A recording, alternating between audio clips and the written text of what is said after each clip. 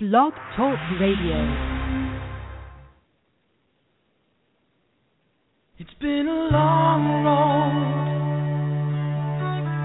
getting from there to here. It's been a long time, but my time is finally near. That I can feel a change in the wind right now. Nothing's in my way, and they're not gonna hold me down no more. No, they're not gonna hold me down, 'cause I've got faith of the heart, going where my heart will take me. I've got faith to believe I can do anything. I've got strength of the soul, no one's gonna bend or break me. I can reach and I've got faith. I've got faith. This is the heart.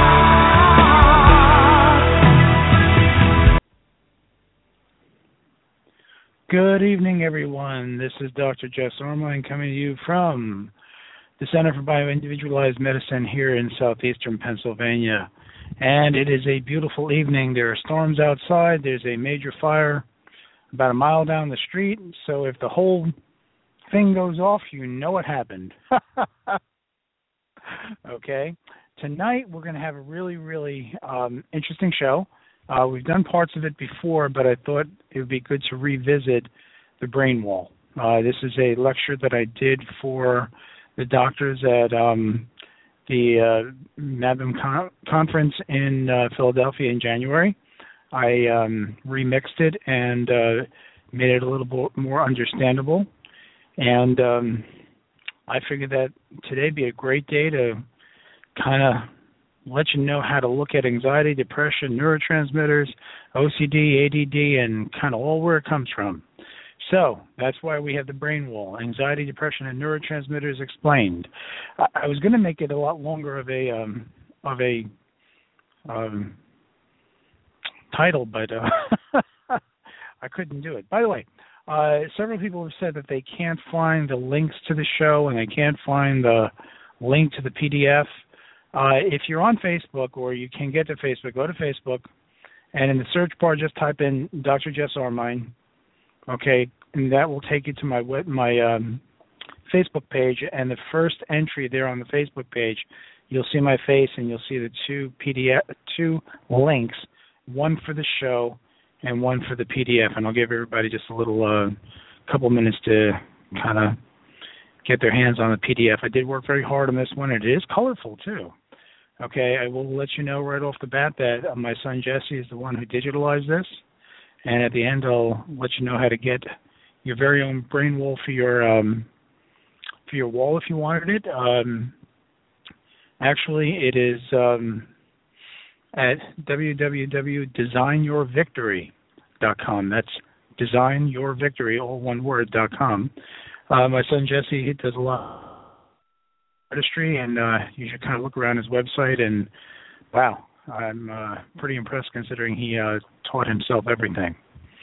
So hopefully people have the PDF in their hands, and remember, I'm sitting here in front of the chat room, so if you have questions, please type it in on the chat. In a little while, we'll be able to talk if anybody has any questions, okay, and I'll give the number out in just a few minutes. That number, just in case anybody's interested, is 646-595-2277. So when I finish the lecture portion of this, if anybody would like to ask a question, I'll be taking questions. Okay, here we go, the BRAINWALL. Page 2, the BRAINWALL will help you understand the neurotransmitters and their functions, the relationship between different parts of the brain and their function and dysfunctions, the basis of ADD, OCD, anxiety, depression, bipolar disorder, schizophrenia, and the like. And the reason this was created was to make you informed and empowered. Okay, it's not a secret. neurotransmitters and neurology is not a secret. As a matter of fact, it's kind of logical and fairly easy to follow. If you go to page 3, that is the brain wall itself. And I'd like to stop here and just give you a little bit of a history of the brain wall and why it's called the brain wall. When visiting one of the integrative psychiatrists that we know, she would teach her patients about the brain and various parts of it so they would help manage their own medicines. It's like a 2-hour consultation she does, and she spends a lot of time teaching them the different parts of the brain, what it does, and so forth. Well, Jesse and I attended one of these lectures and kind of wrote everything on these big pieces of brown paper, and we called them the sacred scrolls. Okay, so one day I kind of looked at the scrolls and I said, I can make this a bit better so it makes everything understandable. And I actually brought it to my office, and with colored pencils and magic markers, I drew everything on my wall because I was doing consultations at the time, and I could look at the wall and teach from it as I was talking to people on the phone. One of the reps from the Neuroscience Corporation came in one day because the head of research and development wanted to meet my son Jesse, and he looked at the wall and he said, "What's that?" And I explained it. He looked at me and said, "This is it. This is it." I said, "This is what? This is what?" He said, "This is it." And it was the connection that they were looking for to teach their doctors from the basis of neurology and neurotransmitters and how they affect the individual, and in a graphic representation. And so he took pictures of it and invited me to the pre-conference dinner that they have before these big old conferences. And I walked in. I didn't know I know he took pictures, but I walked in because I was invited. I sat down, and he threw the slides on the board and said, "Oh, Dr. Armine's going to lecture." And I said, "Oh, good, you gave me 37 seconds. That's about 2 seconds more than I require for any kind of lecture." So I just started talking about the brain wall, and it kind of took off. Okay, so anyway, I'll go through this piece by piece, so don't get crazy. Okay, first thing I want to talk about are neurotransmitters themselves. Like, what are they? We always talk about neurotransmitters, and why are they important? Well, let's look on page 5. This is a picture of two nerves talking to one another. Okay, and in case you don't already know, and I'm very sure all of you do know, is that nerves don't actually touch one another. They're not actually connected. There is a space between them called the synapse. And the little circles you're seeing on the bottom that are going from the presynaptic neuron to the postsynaptic neuron, in other words, a message is coming down. You see the arrow for the nerve impulse. And to get that nerve impulse or that message across the cleft to the other nerve so it can continue along is the job of these chemicals called neurotransmitters. Okay, so that's where you get the word from. And you can see that these little neurotransmitters go from one end of the nerve to the other where there's a receptor. And the receptor, when it's filled in by the proper chemical, will do something. Okay, without getting into agonizing, antagonizing, and yada, yada, yada, yada, yada. Basically, when you fill in a receptor, it does something, okay, that the body wants it to do. That's why it's there. That's the way God made you. Okay? So, neurotransmitters are divided into excitatory neurotransmitters and inhibitory neurotransmitters. And anybody who's been treated by me or has been listening to my yammerings over the past couple of years notice that I use the term excitation and anxiety and excitation and OCD. I kind of use them interchangeably because there are certain terms like anxiety, OCD, whatever, that have a stigma attached to them. You know, it kind of tells everybody you can't handle your life, which is the most ridiculous thing I've ever heard. Okay, that's the most ridiculous thing I've ever heard. I'm sorry, that's Groucho Marx. Anyway, excitation is exactly that. It's excitation. Okay, there's too much irritation, if you will, in the nervous system. But we need excitatory neurotransmitters so we can wake up, pay attention, okay, focus on tasks. Okay, so the excitatory neurotransmitters are things like epinephrine and norepinephrine, which are adrenaline and noradrenaline, which come from the adrenal gland, specifically the adrenal medulla. Okay, and you can see here from the chart that if it's low, the epinephrine, norepinephrine, you're going to get low focus, you're going to get fatigue, weight gain, low motivation, low mood, stuff like that. On the other hand, if it's high, you're going to get trouble sleeping, anxiety, tremors, hypertension, that feeling like you've had too much caffeine, tremors, irritability, and the like. I'm going to go to the bottom of the next one. PEA is phenylethylamine. Okay, when it's low, again, you get the low focus, low attention, and ADD, and truly a true ADD person, a true person with attention deficit disorder, has low phenylethylamine and or low norepinephrine. Other people who have ADD or the old ADHD types where they have hyperactivity, their minds are moving so fast that they have the attention span of a gnat. Okay? And frankly, it's the same set of symptoms, okay, from different causations. That's why for some people the medicines act miraculously and some people medicines blow the back of their heads off, okay, because that's what happens when you diagnose via symptoms instead of via root causes. Of course, even something that helps you focus can get too much, and if you have too high phenylethylamine, you can have sleep difficulties. That's the person whose mind is running, and they might have anxiety or that kind of excitation. Glutamate is real important. Okay, high glutamate can cause cell death, brain damage, and seizures. When it's high enough, it'll do that. High glutamate, first of all, glutamate is made from glutamine from your gut. And we always talk about the genes, right, because God forbid we shouldn't talk about genes. Okay, we're talking usually about the GAD or the glutamate decarboxylase genes, or what I like to call the general anxiety disorder genes.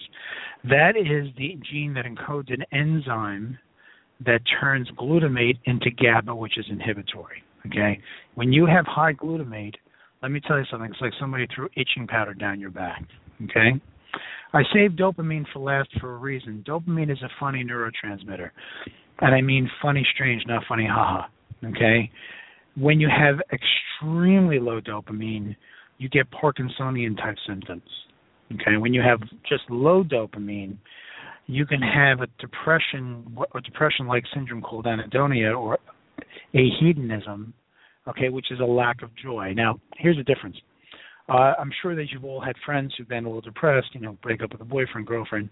You take them out for a meal, you can cheer them up. Usually you can get them out of it, okay? They may go home and be a little depressed again, but generally speaking, you can get them out of it, and that's usually a serotonin thing. But when somebody has real low dopamine, that's the person who just simply doesn't care. They have no joy. Even the things that made them happy before don't make them happy now. Okay? Dopamine in and of itself is your neurotransmitter of satiety, your neurotransmitter of reward. So when you eat something and you feel good and you go, oh, that's dopamine.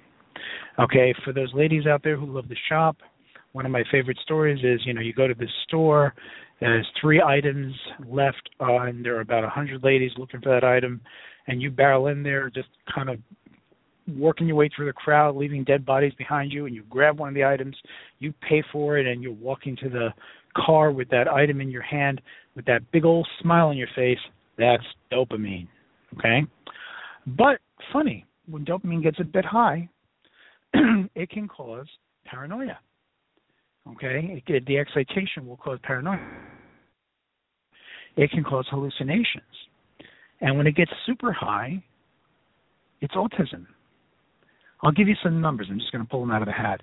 If 170 is high, then around 250, you're kind of looking at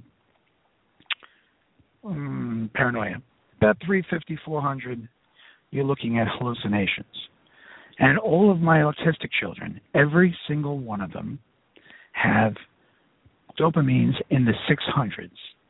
And I have seen as high as 783. Excuse me while I drink some water. Highly alkaline water, of course.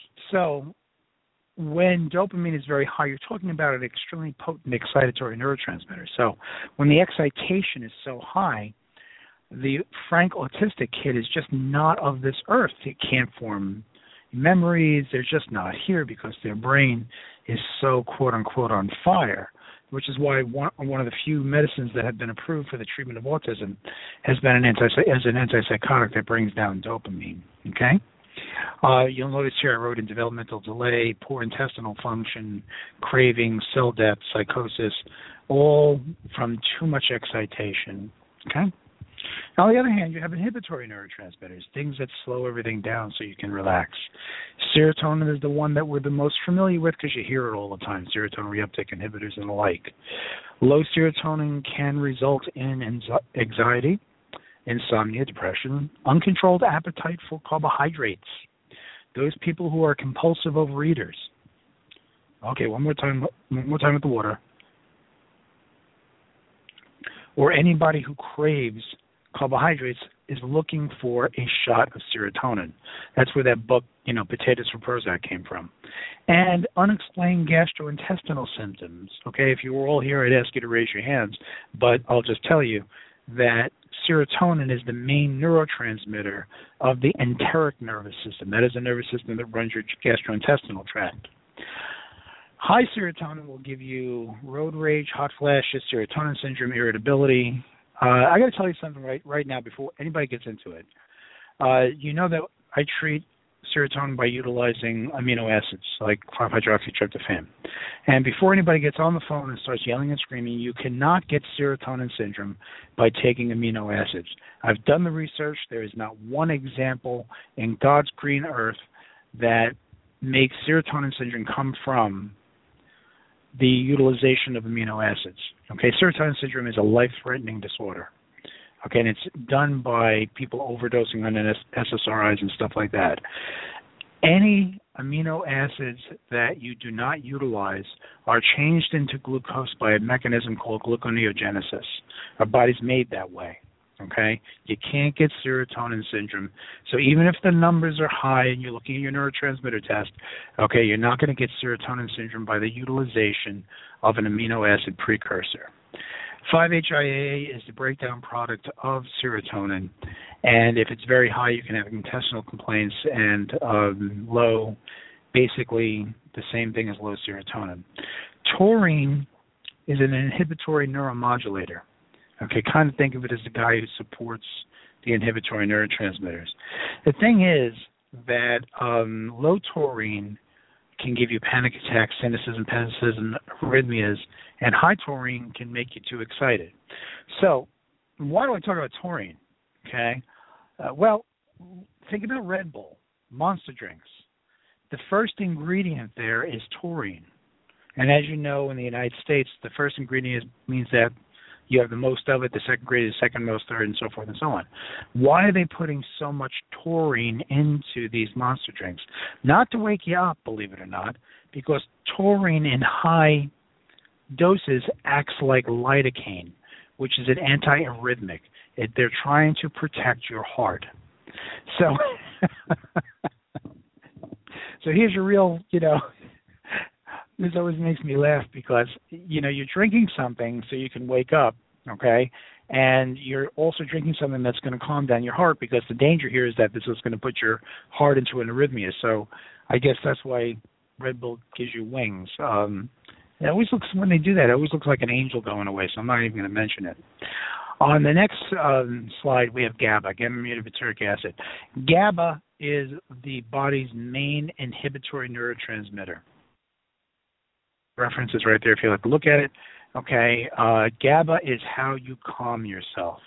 If you have enough GABA, you can calm and sleep. If you don't have enough, anxiety, insomnia, tremors. Now, GABA is kind of interesting. Those things that raise GABA, alcohol, benzodiazepines, things like Valium, Ativan, yada, yada, yada, marijuana, what they do is they don't actually supply GABA. They stimulate the GABA-A receptor you see there. And that GABA-A receptor is very much like the McDonald's off the highway, fast on, fast off, okay?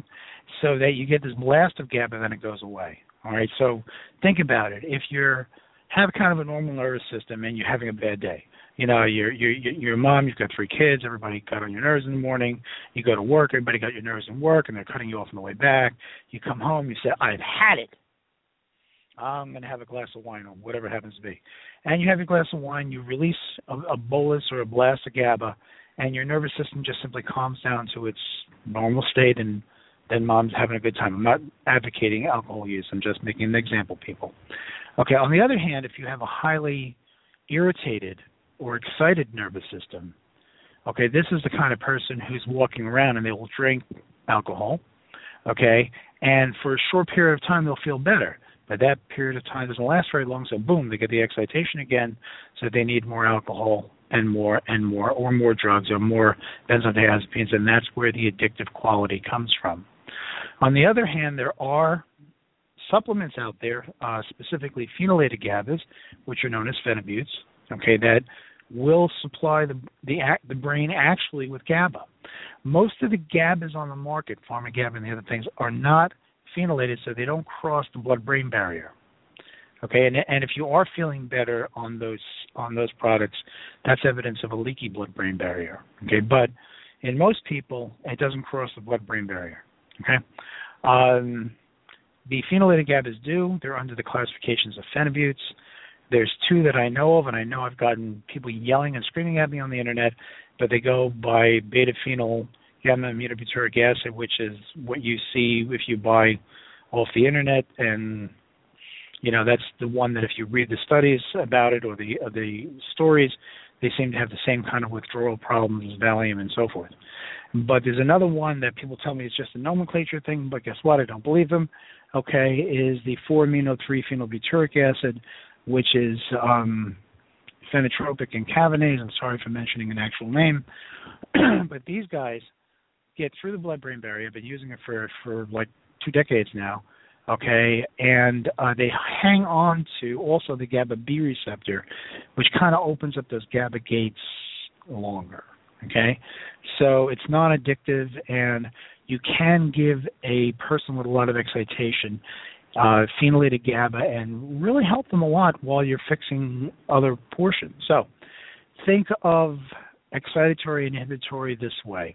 Think of down in New Orleans, the levees, okay?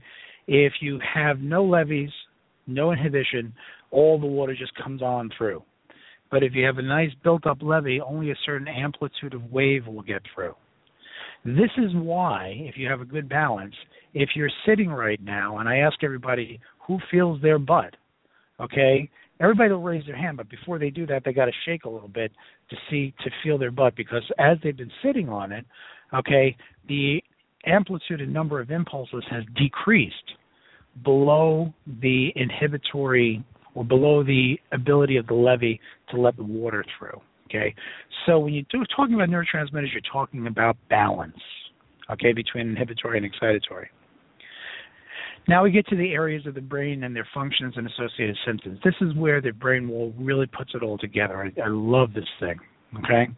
It's color-coded, so the front part is the prefrontal cortex. Whose function is attention, judgment, impulse control, critical thinking, empathy, and it continues to grow until you're about age 25.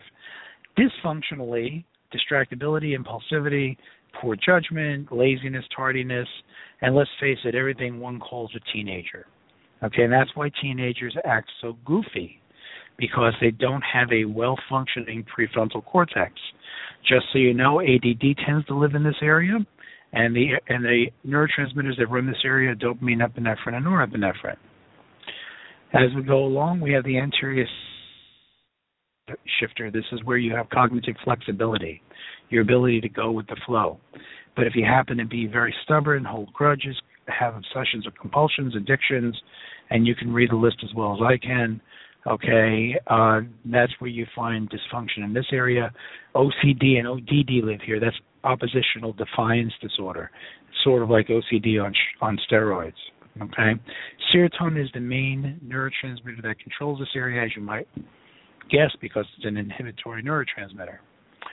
The basal ganglia, this is where anxiety lives, okay? And you can have, there's kind of two sides of the basal ganglia, and I kind of simplified it, that you had a left and a right side, and one is more externally anxious and one's more internally anxious. Okay, the externally anxious person is an individual that easily is screaming at you. They have homicidal thinking. They're the ones that are cutting you off in traffic. The internal anxiety types are the ones that have suicidal thinking, self-mutilation, basically internalize everything. Okay, this is your brain's idol, your ability to stay in the moment. So when you have panic attacks, pessimism, conflict avoidance, and the like, and especially real tense neck and shoulders, okay, This is where the problem is. And guess who runs this area? As you might think, GABA. The thalamic limbic system. This is where depression lives. Okay, this is where your emotional filter is.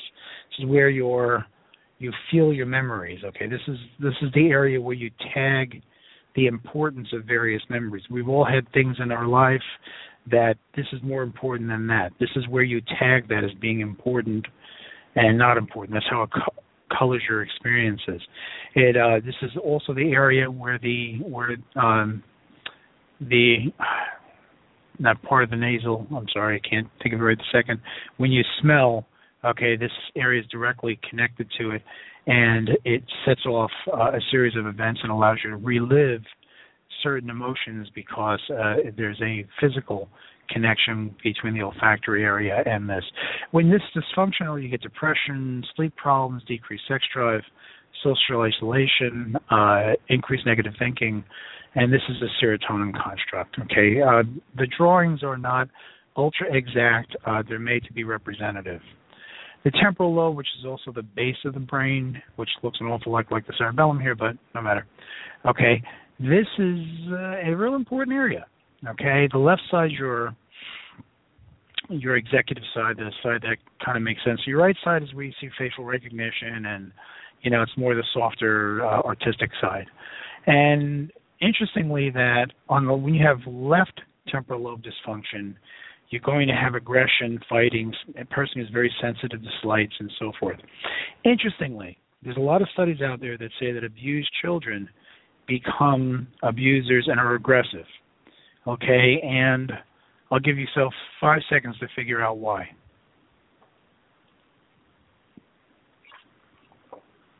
And yes, I used the time to drink some water. Okay, that's because most abusers are right-handed. And when you're hitting somebody upside the head, you're hitting them upside the left side of the head, causing chronic left temporal lobe dysfunction, hence the aggression.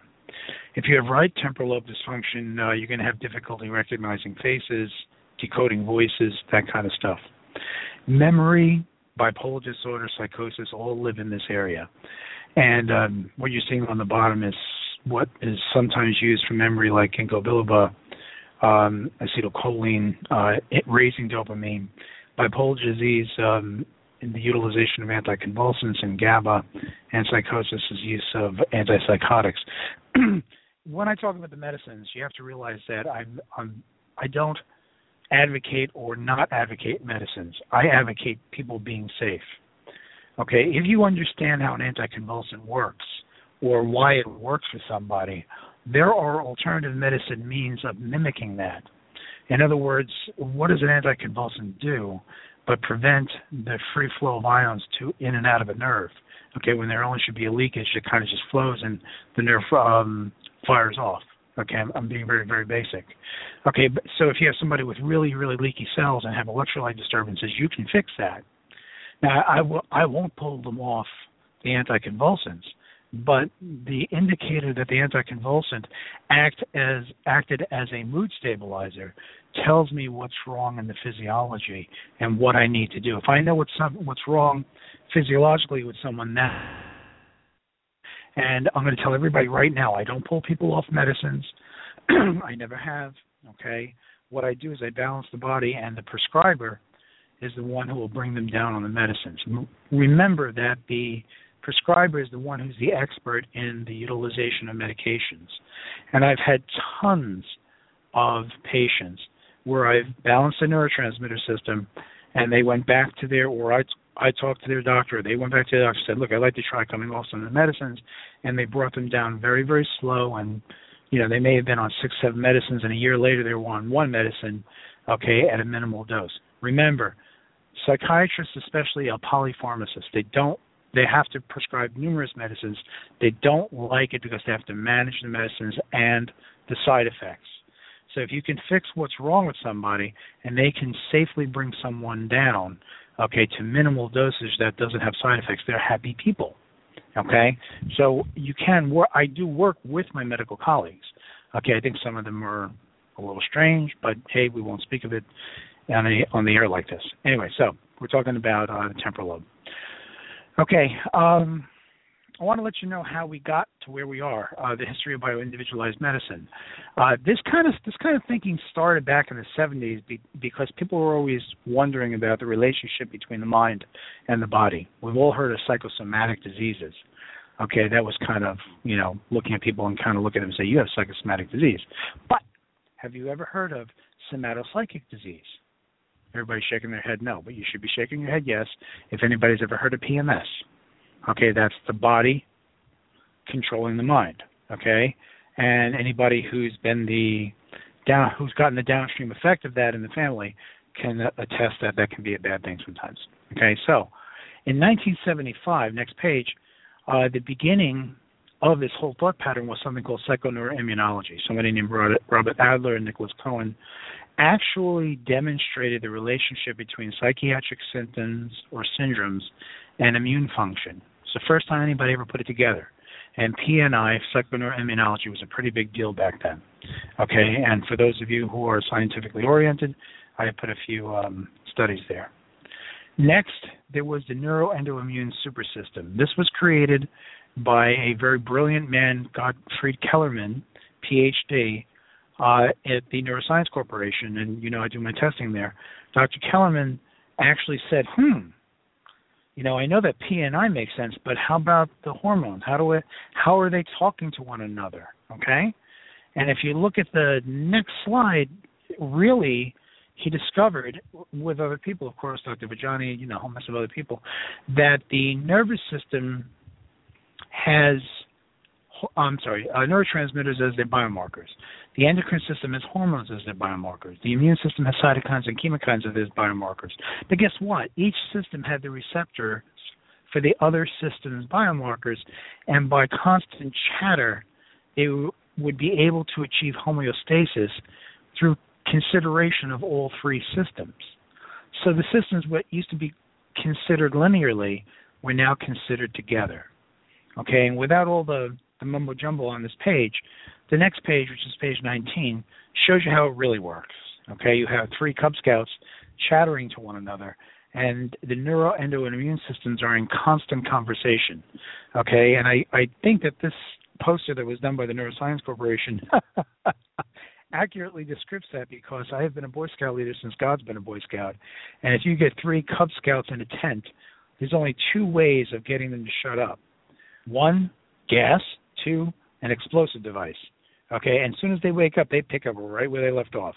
We're talking about kids with energy. Okay, but they're constantly chattering to one another. So the neurological system, the endocrine system, and the immune system constantly chatter to one another, and that means that if you make one dysfunctional, the others will become dysfunctional. And this is where the concentration on microbial issues as affecting the neurological system and the hormonal system came about.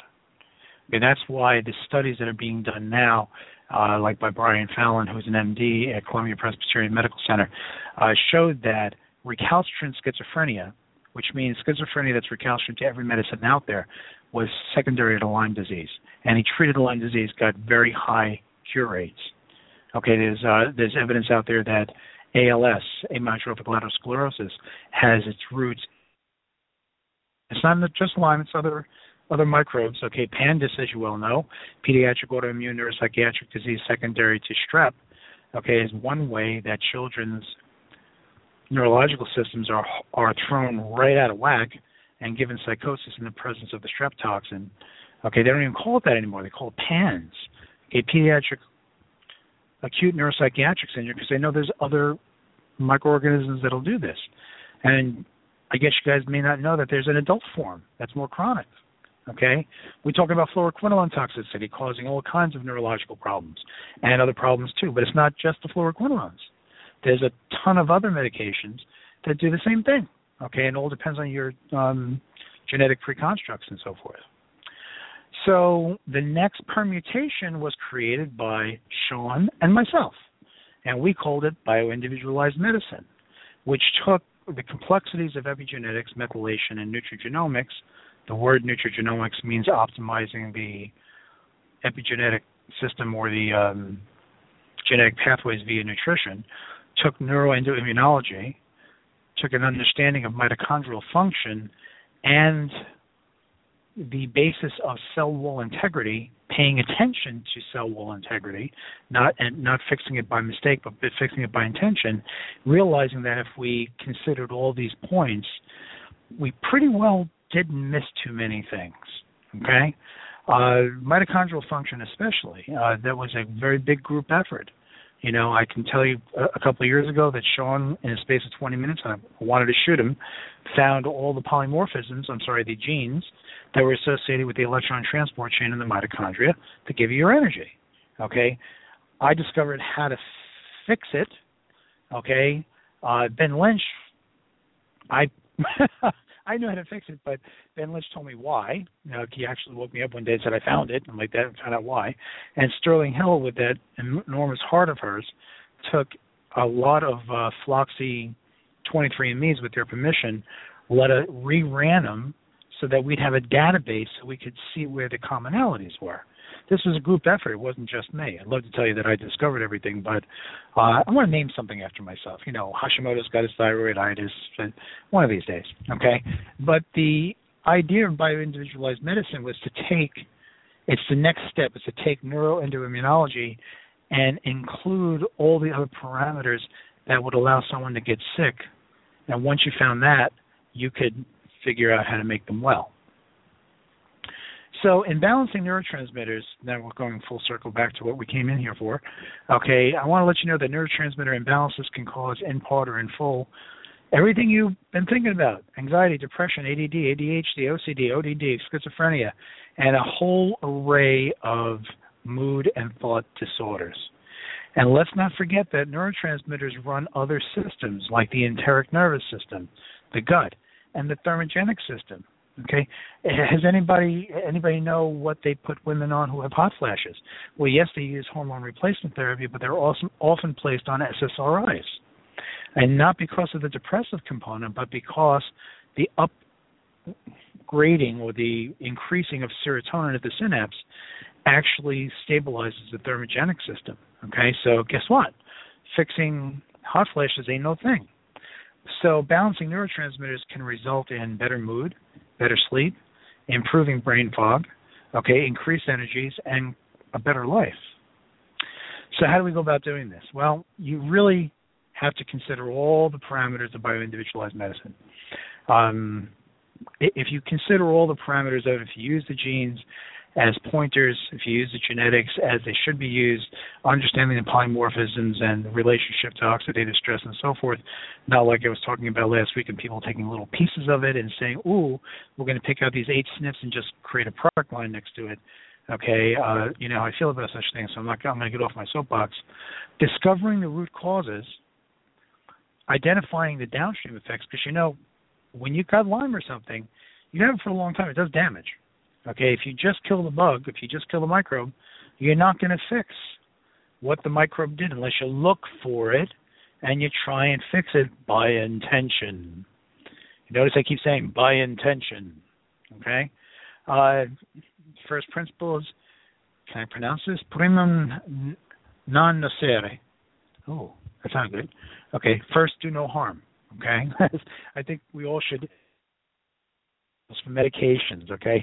Please do this for me. Every time a medication commercial comes on, close your eyes and just listen. You're going to hear things like, if you take this medicine, your left toe is going to fall off. You and your family are going to die. We're going to come get you and shoot you down. No. Okay. Then you open your eyes and you see all these flowing, nice, beautiful things. That's because psychologists realize that you believe more what you see than what you hear, okay? So they get away by telling you all the side effects, okay, in your ears, but show you these beautiful things with your eyes. So don't be fooled by it, okay? You got to treat the body as a whole, not just the genes, not just the neurotransmitters, not just the fill in the blank, okay? You have to engage in bioterrain therapy, or what we call foundational therapy, okay, because guess what? You have to fix the body and let it and give it what it needs to heal itself. That's hence the reason for phospholipids, digestive enzymes, fixing leaky gut, going after the oxalates and so forth and so on. And some of the treatments that we use specifically for balancing neurotransmitters have names like targeted amino acid therapy, neuroadaptogenic amino acid therapy, utilization of cofactors or coenzymes, people who do a lot of work with trace minerals. That's what you're going to see there. Okay, supporting enzyme function, balancing and counterbalancing the neurotransmitters appropriately, and a whole host of things that have to be done if you bother to listen to the patient, look at your testing, and do things in the proper order. The body will heal because that's the way it's made. So let me show you a case study. Okay, some people have seen this before, but I'm going to repeat it. Okay, this is my little 8-year-old girl who had came to me with hallucinations. And she had auditory, olfactory, that's smell, and visual hallucinations. Mom thought she needed Erlen glasses, and she also complained of a bad gut. Okay, I asked the standard workup to be done, and for her to come back if they didn't find anything wrong, and they didn't. Okay. By the way, Erlen syndrome, for those people who don't know what Erlen syndrome is something called scotopic sensitivity syndrome. This syndrome is a person who can't handle all the frequencies of light coming into their eyes, and they have visual distortions. You can go to that website, Erlen.com, okay, and it has lots of great explanations. Kids who have visual distortions have ADD and have all kinds of issues, sometimes very easily treated by using these glasses with certain tints on them. Okay, I can tell you that my son Jesse, who exceeded me intellectually when he was 14, the little SOB. Anyway, exceeded me intellectually when he was 14.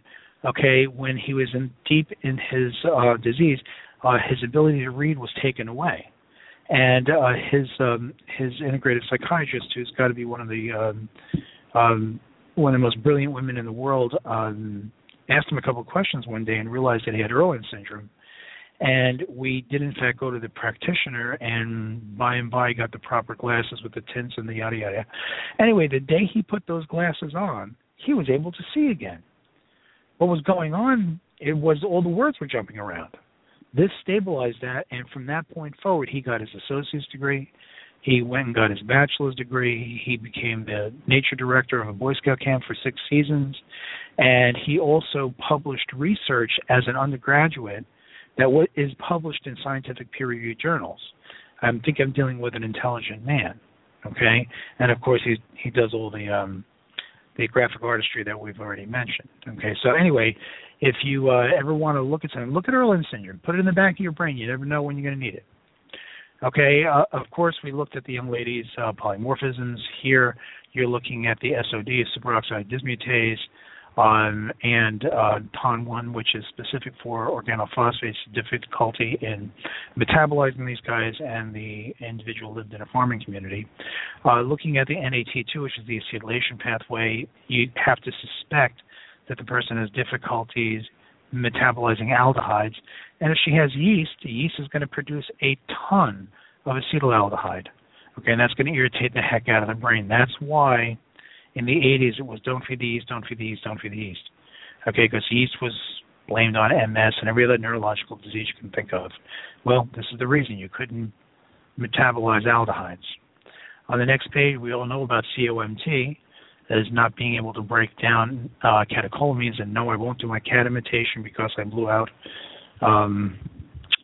speakers when I said, always remember the first 3 letters, CAT, and I went, okay, and then I woke up some baby in England and everybody was upset with me, so I won't do my cat imitation. Anyway, the COMT predisposes someone to excitotoxicity because you can't break down your excitatory neurotransmitters. And the GAD enzymes, as I mentioned before, have difficulty in breaking glutamate into GABA. If you research these, you'll see a lot of references to serious mental illnesses.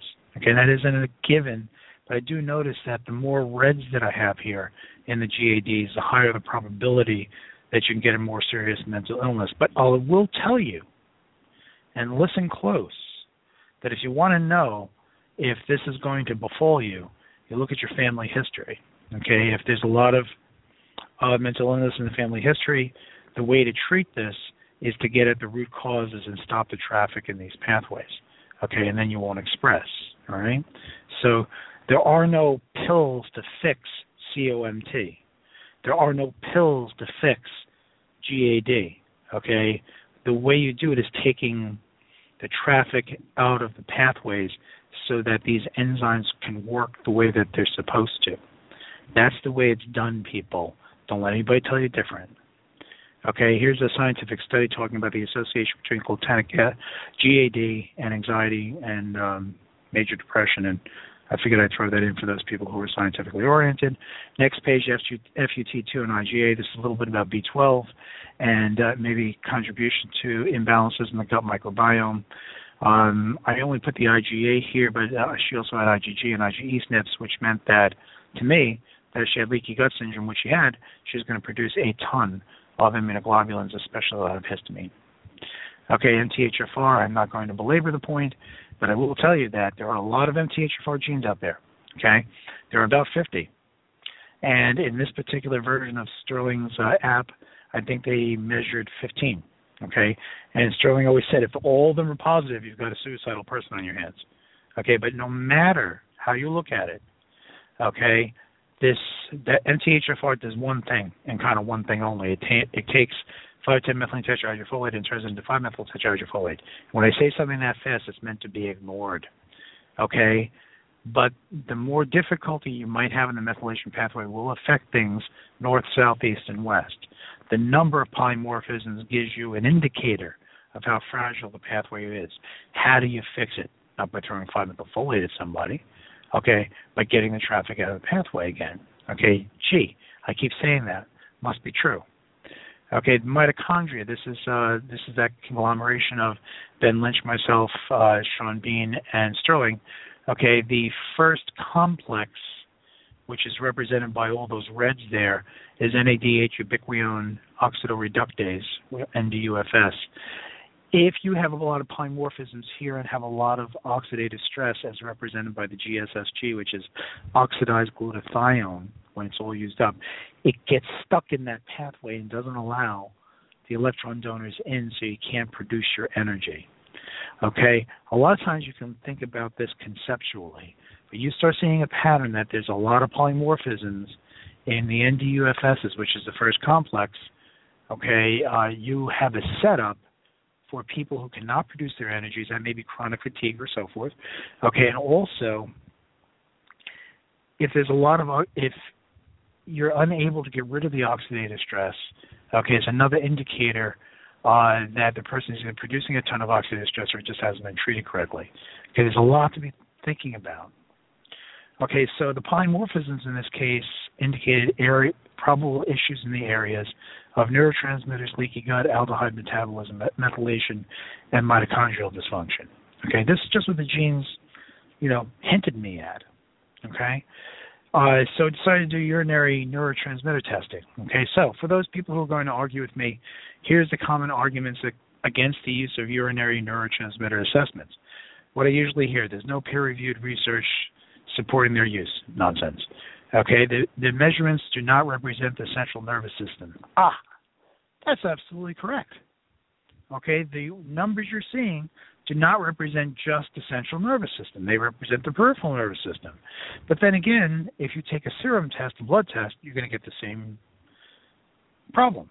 Okay, the only way to get an actual reading of is to do a lumbar puncture and get cerebral spinal fluid or take a piece of the brain out. Now, I know there's some people that love to take a piece of the brain out, but guess what? You're not going to do that on a regular basis. So they constantly tell me there's no evidence of the efficacy in the diagnosis and treatment of various disorders utilizing urinary neurotransmitter testing. Well, I tell you, the urinary or serum neurotransmitter testing are biomarkers. They give you indicators as to the balance of inhibition and excitation. Okay, so when you use that with history, whether you treat pharmaceutically or nutraceutically, it doesn't matter. It gives you a pointer on how to best help that person. How many of you out there have had any kind of neuropsychiatric condition where the doctor said, let's give you this. Okay, it's not working. Let's double it. Okay, 4 weeks later. Let's change it to this. 4 weeks later, let's double it. 4 weeks later, let's change it to that. Well, maybe 6-8 months later, they get the right combination. If they knew the neurotransmitter balance at the beginning, they could say, hey, instead of starting with Prozac, let's start with Wellbutrin because the norepinephrine and dopamine are on the low side. Let me build those up because serotonin looks good here. Ooh, all of a sudden, 6 or 8 months of suffering, you just jumped over them, okay? So when I'm teaching, I'll sit there and kind of say that, all right? And I'll look at everybody and say, gee, guys, what are you using for biomarkers to guide your prescription of nutraceuticals or pharmaceuticals? You know, and it's one of those great moments when you're a teacher because you're standing there up on stage and you're waiting. And all of a sudden it becomes total silence. And then you hear crickets. Because then you look at them and say, I know what you're using. Nothing. You're guessing. You're yelling at me for using biomarkers, and you're using nothing. Okay, so get off my back and start treating your people correctly, because if there's a way that can shorten that, let's face it, guesswork in utilizing neuropsychiatric medications, okay, if you can shorten that and target it better, then you might want to use what I have for you, okay? So did some research right here for you guys who like research about the efficacy of neurotransmitter studies. Urinary neurotransmitters on page 34, page 35. This is the Townsend letter, which if anybody doesn't know the Townsend letter, they print the truth. Okay, I will tell you how good they are. They recently tore apart Argentin-23, which is a colloidal silver. The scientists who created it presented them with the research. The Townsend letter did something that I've never seen before happen, ever. They printed a full-page retraction and even put it in their index. By the way, anybody who prints a retraction, it's on page 887 in type that is minuscule that nobody can read. These people realized that they went down the wrong path and opened themselves up and said, look here, we were wrong, here's the retraction. Made my respect for them go right through the roof. Okay? So, the little girl we were talking about is on page 36. You see that her dopamine is quite high. Anything above that 80% is high. The glutamate was high, as is the norepinephrine. Okay, so if you visually look at it, she had more excitatory neurotransmitters than inhibitory neurotransmitters, and that's the classic idea of hallucinations. Now, hallucinations are not always dopamine. Okay, you have to think of it as excitation. I have gotten rid of hallucinations just by giving people phenylated GABA and L-theanine to bring down their glutamate and bring up their GABA. Okay, there's also indications here of adrenal fatigue. Okay, so what do we have to do now? We have to find out who's upregulating the nervous system. Okay, what's the root cause? Okay, again, we have to think NEI. And first thing we're thinking of is leaky gut syndrome. She had a bad gut. I think we've talked about leaky gut syndrome, for forever here. Okay, and we all realize that leaky gut syndrome causes inflammation. The microbial involvement. Okay, you always have to consider Lyme, co-infections, strep, viruses, parasites. Why are we always considering Lyme? Forget those maps that you see. Those are the ones that are termed as CDC positive. They have found Lyme in the emperor penguins in Antarctica. Okay, the seabirds bring the ticks over. Lyme is everywhere. If you have not been properly checked for Lyme, I'm sorry, your doctor hasn't been doing his or her job. We checked this young lady, and she had Lyme, yeast, and HHV6, which is a herpes of the brain. Okay, I used the Western blot for Lyme testing from MDL Labs in New Jersey. There's a reason why I use this, because you notice here that the MDL says basically it's negative. Okay, but MDL is the only place that will show me the Western blot, and here it is on the next page.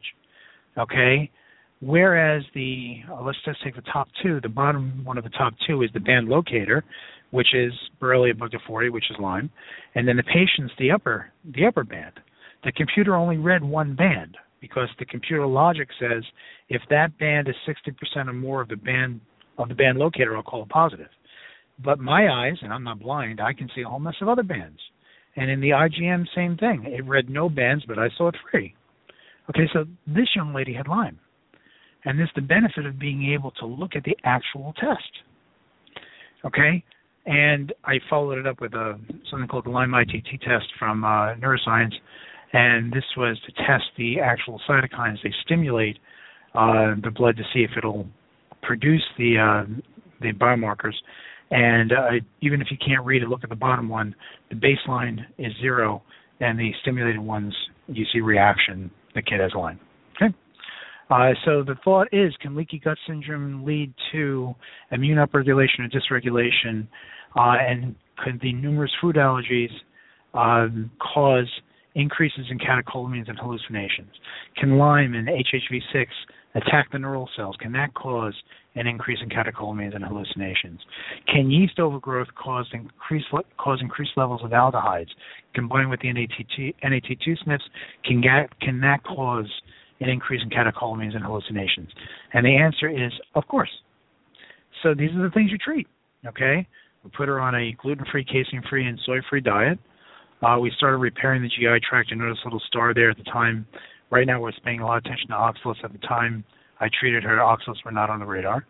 Okay, we gave her the DAO enzyme to help break down the histamine, gave her probiotics, gave her phenylated GABA, gave her L-theanine, and we went after the bugs. Okay, I was co-treating with a integrative pediatrician.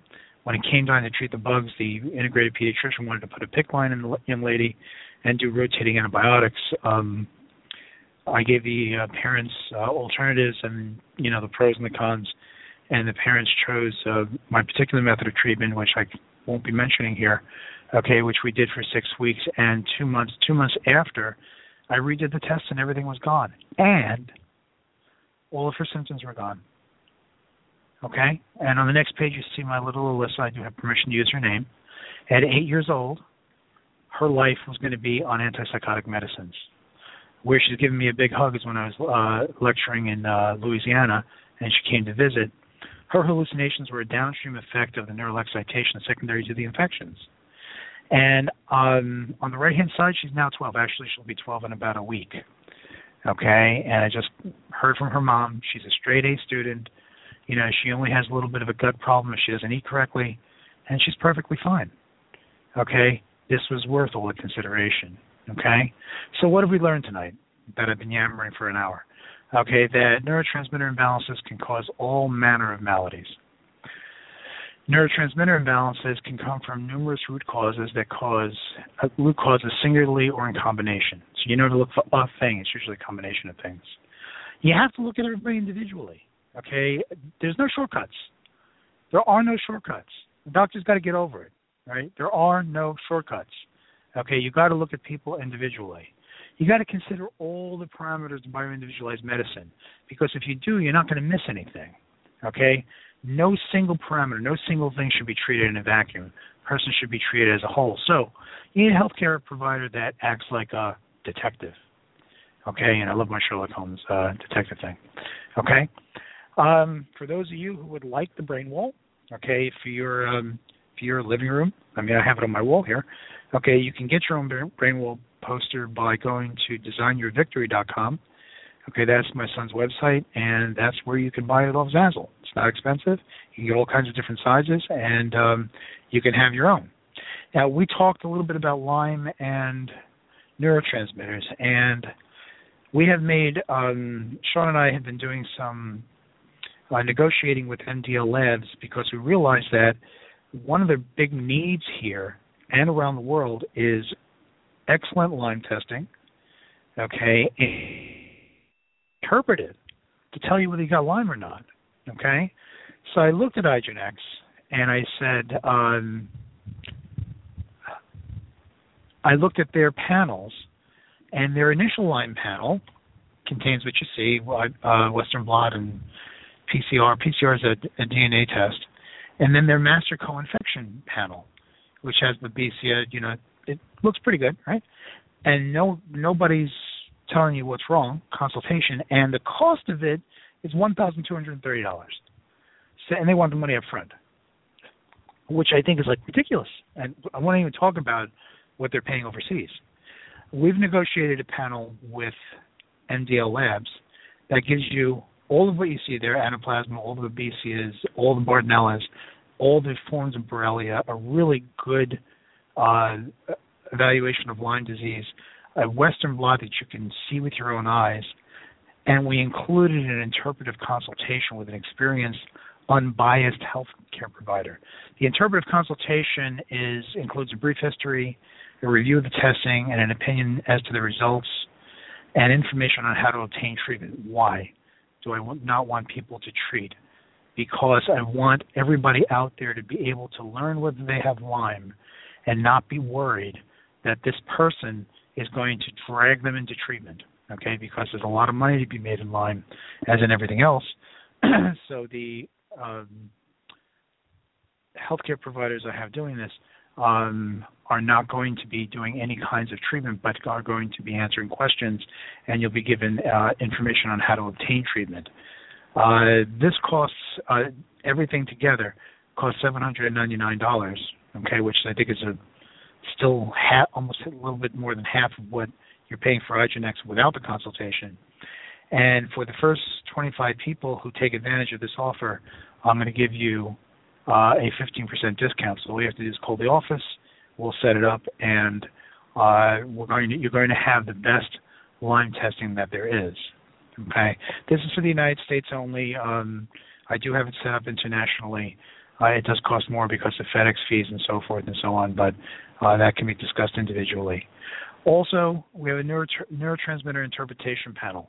And there's some people who just simply want us to go through the neurotransmitter interpretation and want to understand what to start doing. Okay, they either have a doctor or this is just a facet of what they want. So what I did was take one of the better neurotransmitter tests associated with a consultation and put a cost in that is, what our usual consultation, actually half of our consultation cost, and the actual price of the test, which came out to $441.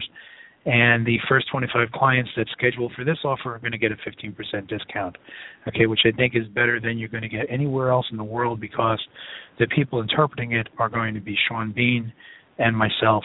And as you guys know, one of my nicknames is the Neurotransmitter Whisperer. This is how to contact us. You can contact Sean or I at bioindividualmed@gmail.com or at methylationsupport.com, and that's our phone number. Okay? And for those who want to, here are the evidence-based references for what I spoke about tonight. And right now what I'll do is open up the floor for questions, and the number is 646-595-2277. If you have questions, if you're in the chat room, go ahead and type out your questions. If you'd like to call in, I'll be happy to answer anyone's concerns, questions, or whatever.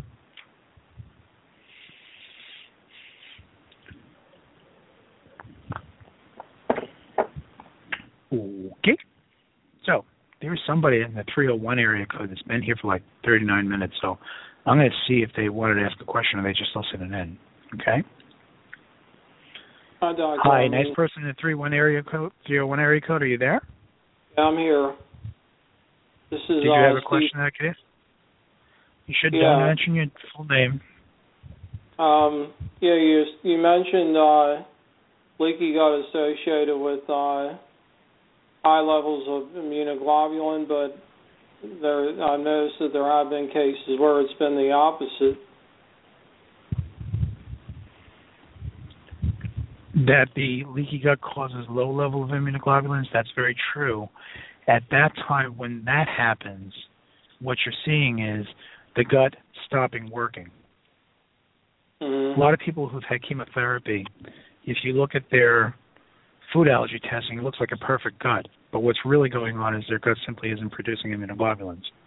Okay, so leaky gut, when it gets to a very terminal point, it gets to a very bad point, the immune system itself is either so overcommitted, okay, that it cannot, it cannot respond to the stimulation that it's getting, and that's actually a bad thing. Okay, so your point is well taken, Steve. Thanks. Okay, thank you. All right, I see somebody typing in. Okay, maybe another question. If anybody would like to call again, it is 646-595-2277. I'm very happy to answer questions. For Lyme testing, do you recommend provoking first? If so, then how? Okay, The Lyme testing comes in a lot of different flavors. Okay, the first thing that anybody should do is do the proper, I won't even say screening test, but do a good screen for Borrelia, all the Borrelias. Okay, because some of the provocative tests only test for, they're using antigens for Borrelia bugdifori, but not the other Borrelias. Okay, also you want to see if you have co-infections, because sometimes that shortens the distance between 2 points of figuring out what's wrong. In our panel, we also included, Candida and one of the brain parasites, Toxoplasmosis gondii. Okay, I went because I'm beginning to see more and more and more of that. Okay, so MDL was kind enough to add that in. If you're going to do provocative testing, there are very few companies that will do that. It is a variant of the MELISA test.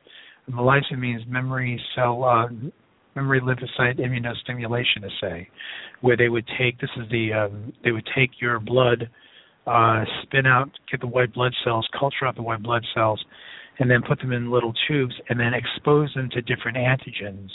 This is done for metal metal allergies and metal hypersensitivities. And then after a couple of days, look and under a microscope, and you can see these big old white blood cells. Okay, that they're responding to the antigens. And don't ask me how they do this. They can actually put a little tube in there, take fluid from around the cells. I know they can do it. It amazes me how one can go about doing this. And they can test it for the cytokines that are specific to that antigen. Now you can do that with Lyme. Presently, I know that the Neuroscience Corporation does it, but they only do it Borrelia bugdifori, not the other infections that are out there. I hear it's heading in that direction. I'm sure there are other companies out there doing something similar, but I wouldn't go to that first. One of the reasons you might want to go to that is that if all your testing is negative and you have a high index of suspicion, these tests are testing the memory cells, and it will tell you by the amount of memory cell activity will tell you the degree of exposure you've had to the offending organism. So if you get this massive response, you know that you've got Lyme and it's hiding. Okay, because Lyme will hide. Okay, if you have minimal response, you may have had Lyme, and if you've treated it, it may have been successfully treated. Okay, you're just looking at some residual memory cell activity. Okay, and really only a physician or a good trained healthcare provider can tell the difference, because you've got to correlate several different tests and a history. Hope I answered your question.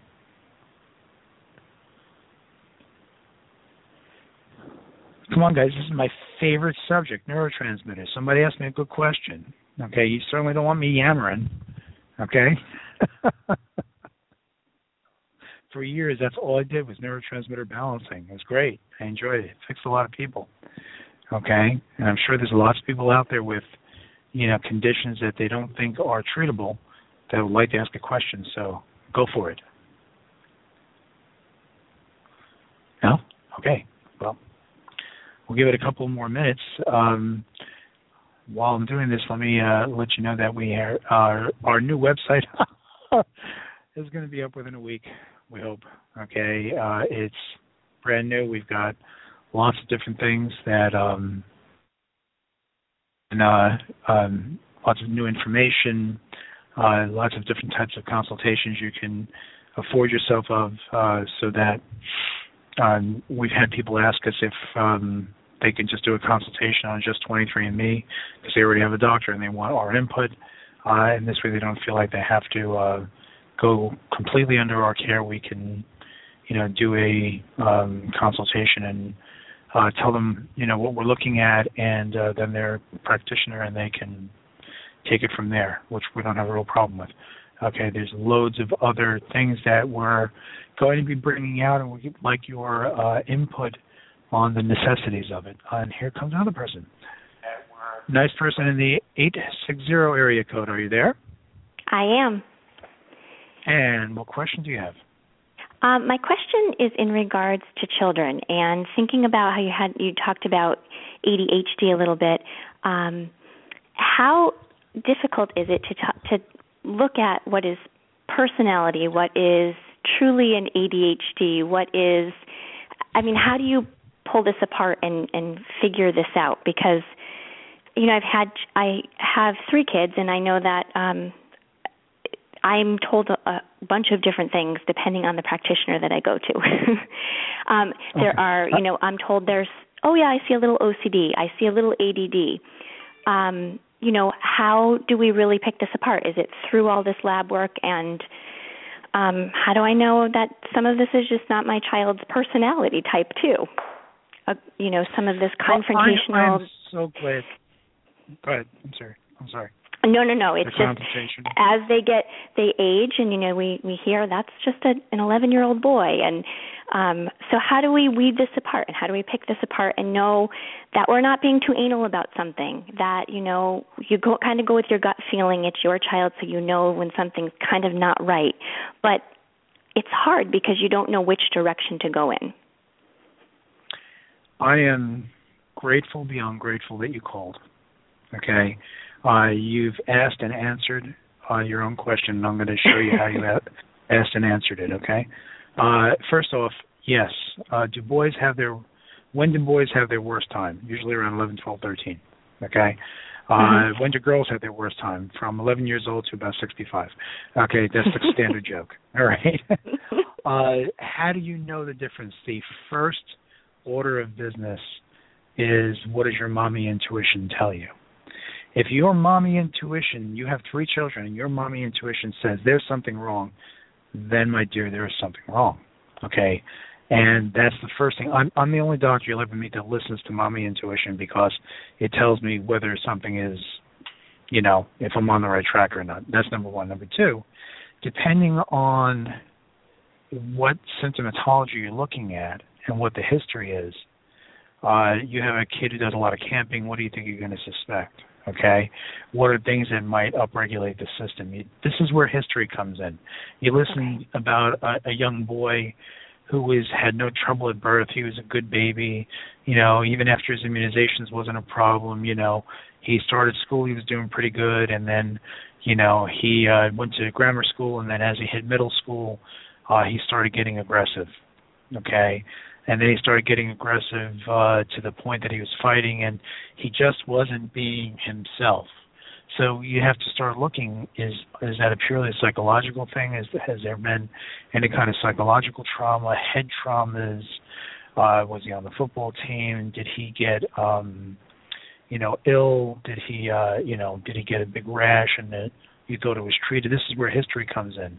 Okay. Then you can hone it by the history and say, my index of suspicion is high here, okay? And that's how you do your testing, to elucidate your suspicion, not to treat the test, but to elucidate your suspicion. Knowing what it is, then you know how to start fixing it. Now, there are certain things you can do with somebody who's really, really highly upregulated, highly irritated. Okay, you can probably safely give them phenylated GABA.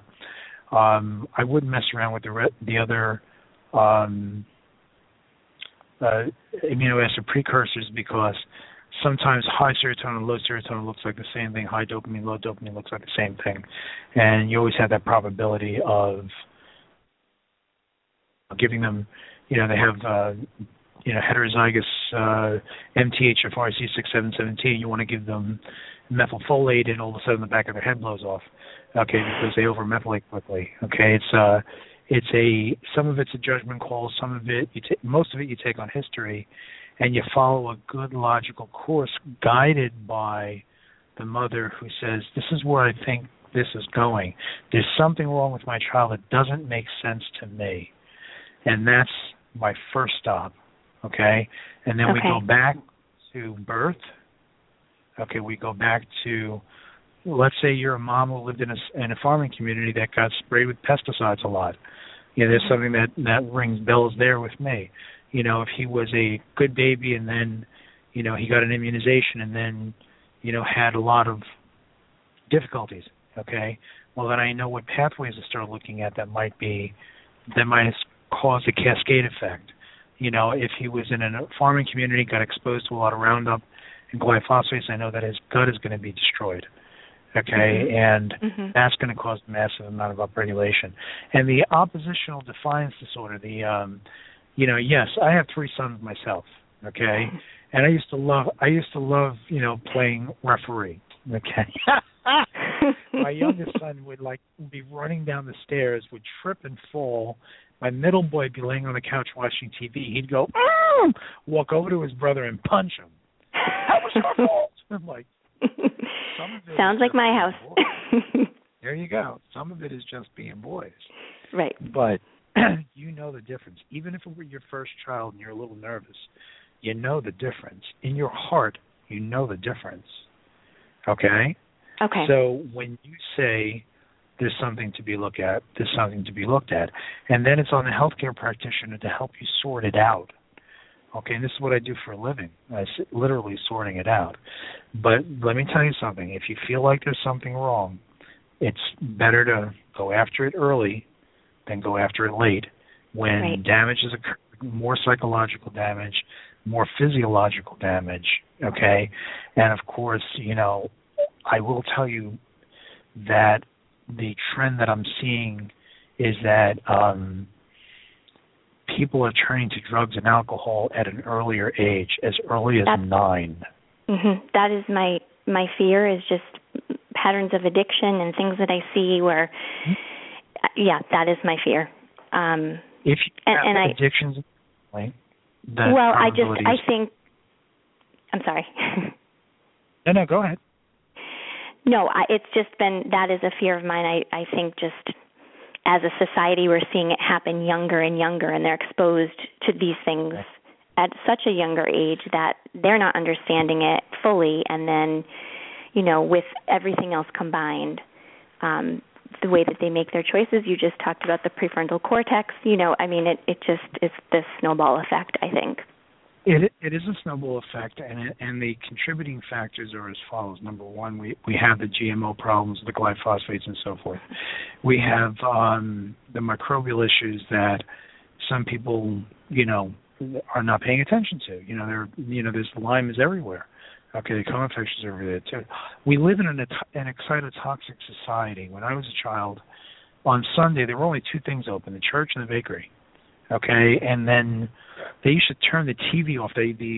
At midnight, you couldn't watch TV anymore because all you'd see was beep. Because that's right. The station just said, "We'll see you tomorrow." Now we live in a society that is constantly stimulating, constantly. You sleep because of light. When the light goes down, that's when the suprachiasmatic nucleus starts, you stop producing glutamate, and the pineal gland starts pumping out some melatonin. Okay, the only set of people in the United States that don't have insomnia are the Amish, because they don't have the electric lights. Okay, so we're fighting numerous excitatory things, and it is not unusual for these excitatory factors to express as OCD, ODD, ADHD, yada, yada, yada. Now remember that we put labels on things. Sir Arthur Conan Doyle, in his writing for Sherlock Holmes, always said that it's a capital mistake to theorize without data. But the phrase sounds like this: it's a capital mistake to theorize without data, because insensibly you will twist facts to suit theories instead of twisting theories to suit facts. Okay? And what we have in our society are a set of theories, we call them diagnoses, and we shove everybody into them because our medical system is algorithmic. In other words, if I give you a number and a diagnosis, I know what to do. But that diagnosis is not a diagnosis. It's not a root cause. It's a syndrome. So, like I was talking about with ADD, if you have low phenylethylamine and low norepinephrine, and you give the person the medicine or the proper amino acid precursors, it's going to be miraculous.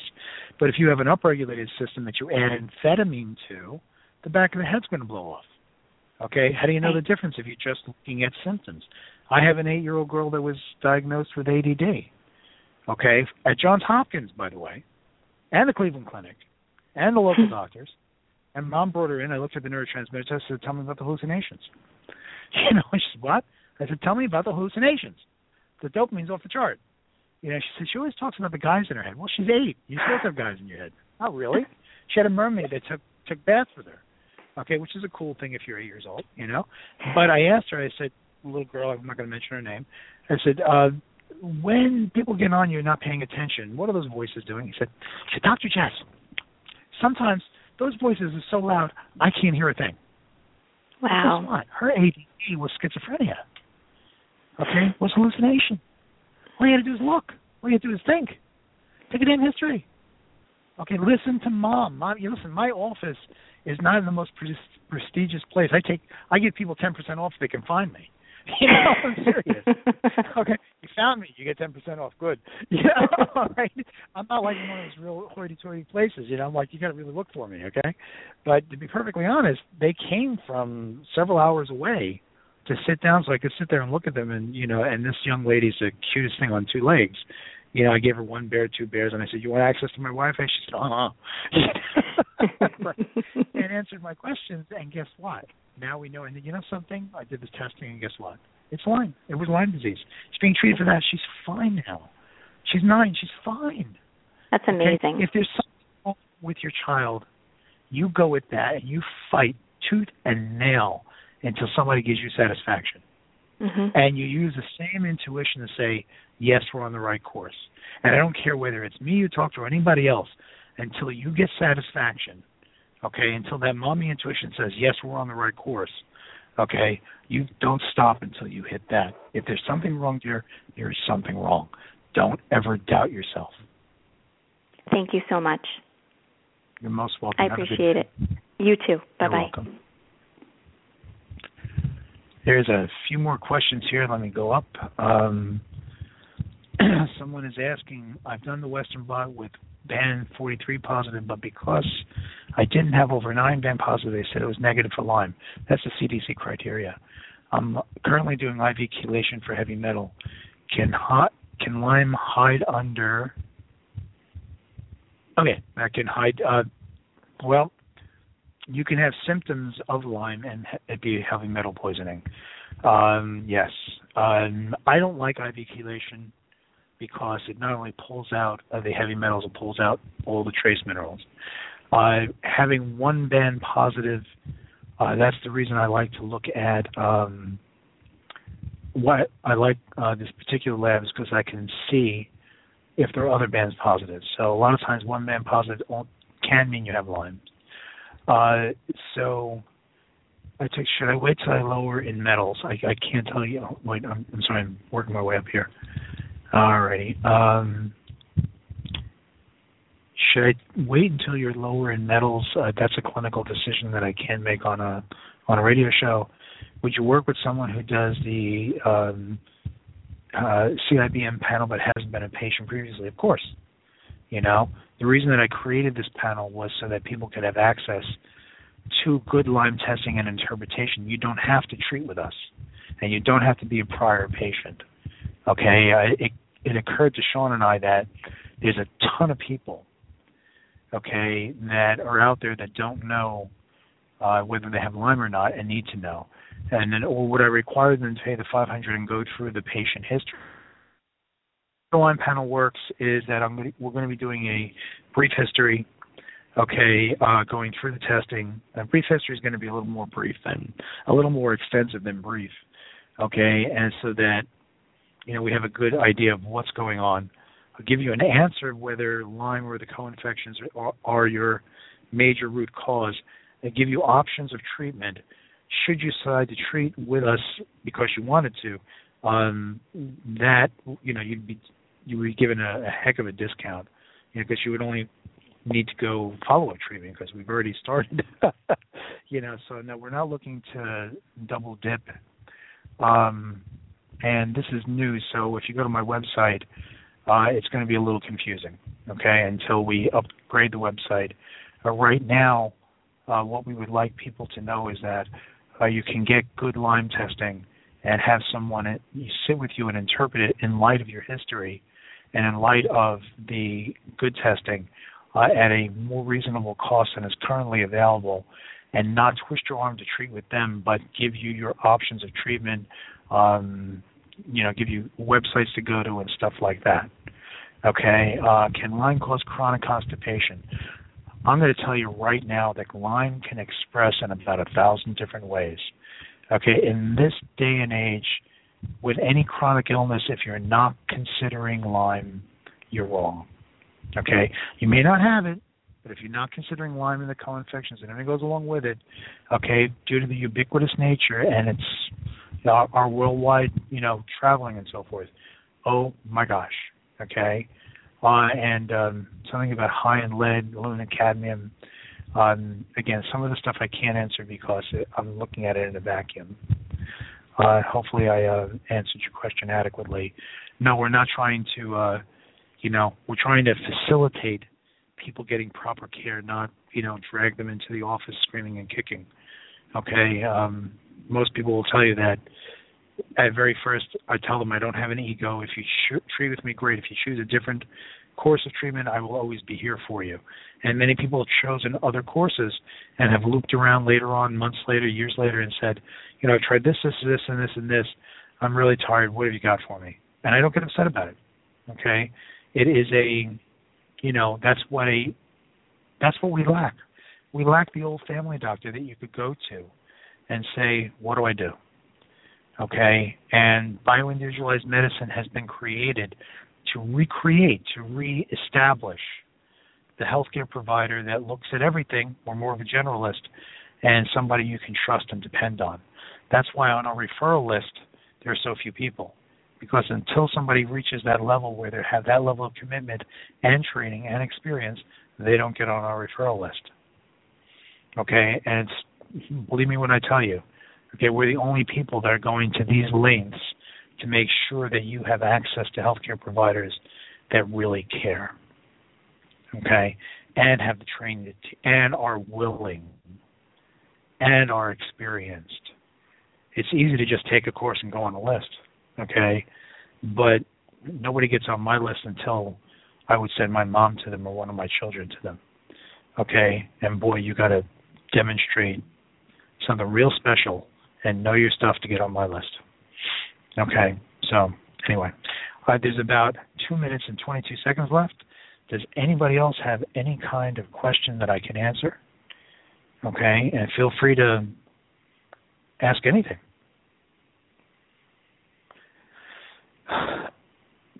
Tonight I tried to be my normal, jovial Dr. Jess self, and I don't know how well I did because today a little girl who I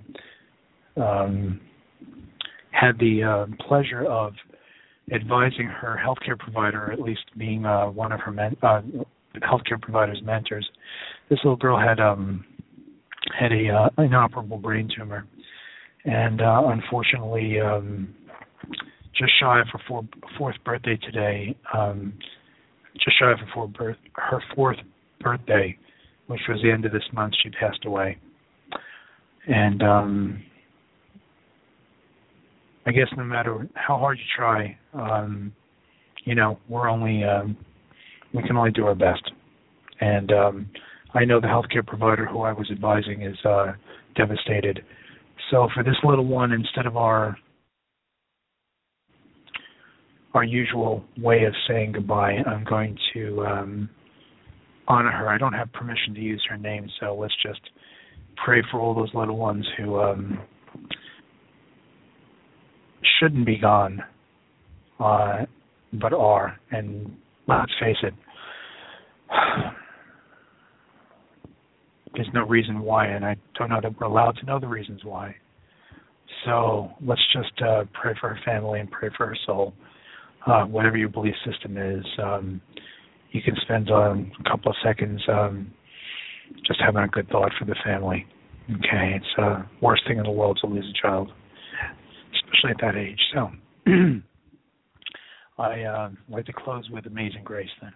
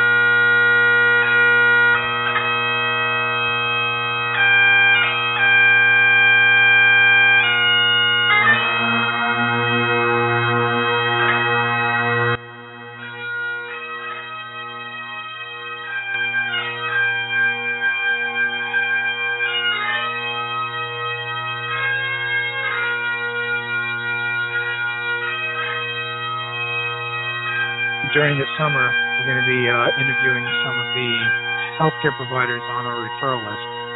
You get to know them a bit better, and you can ask them questions and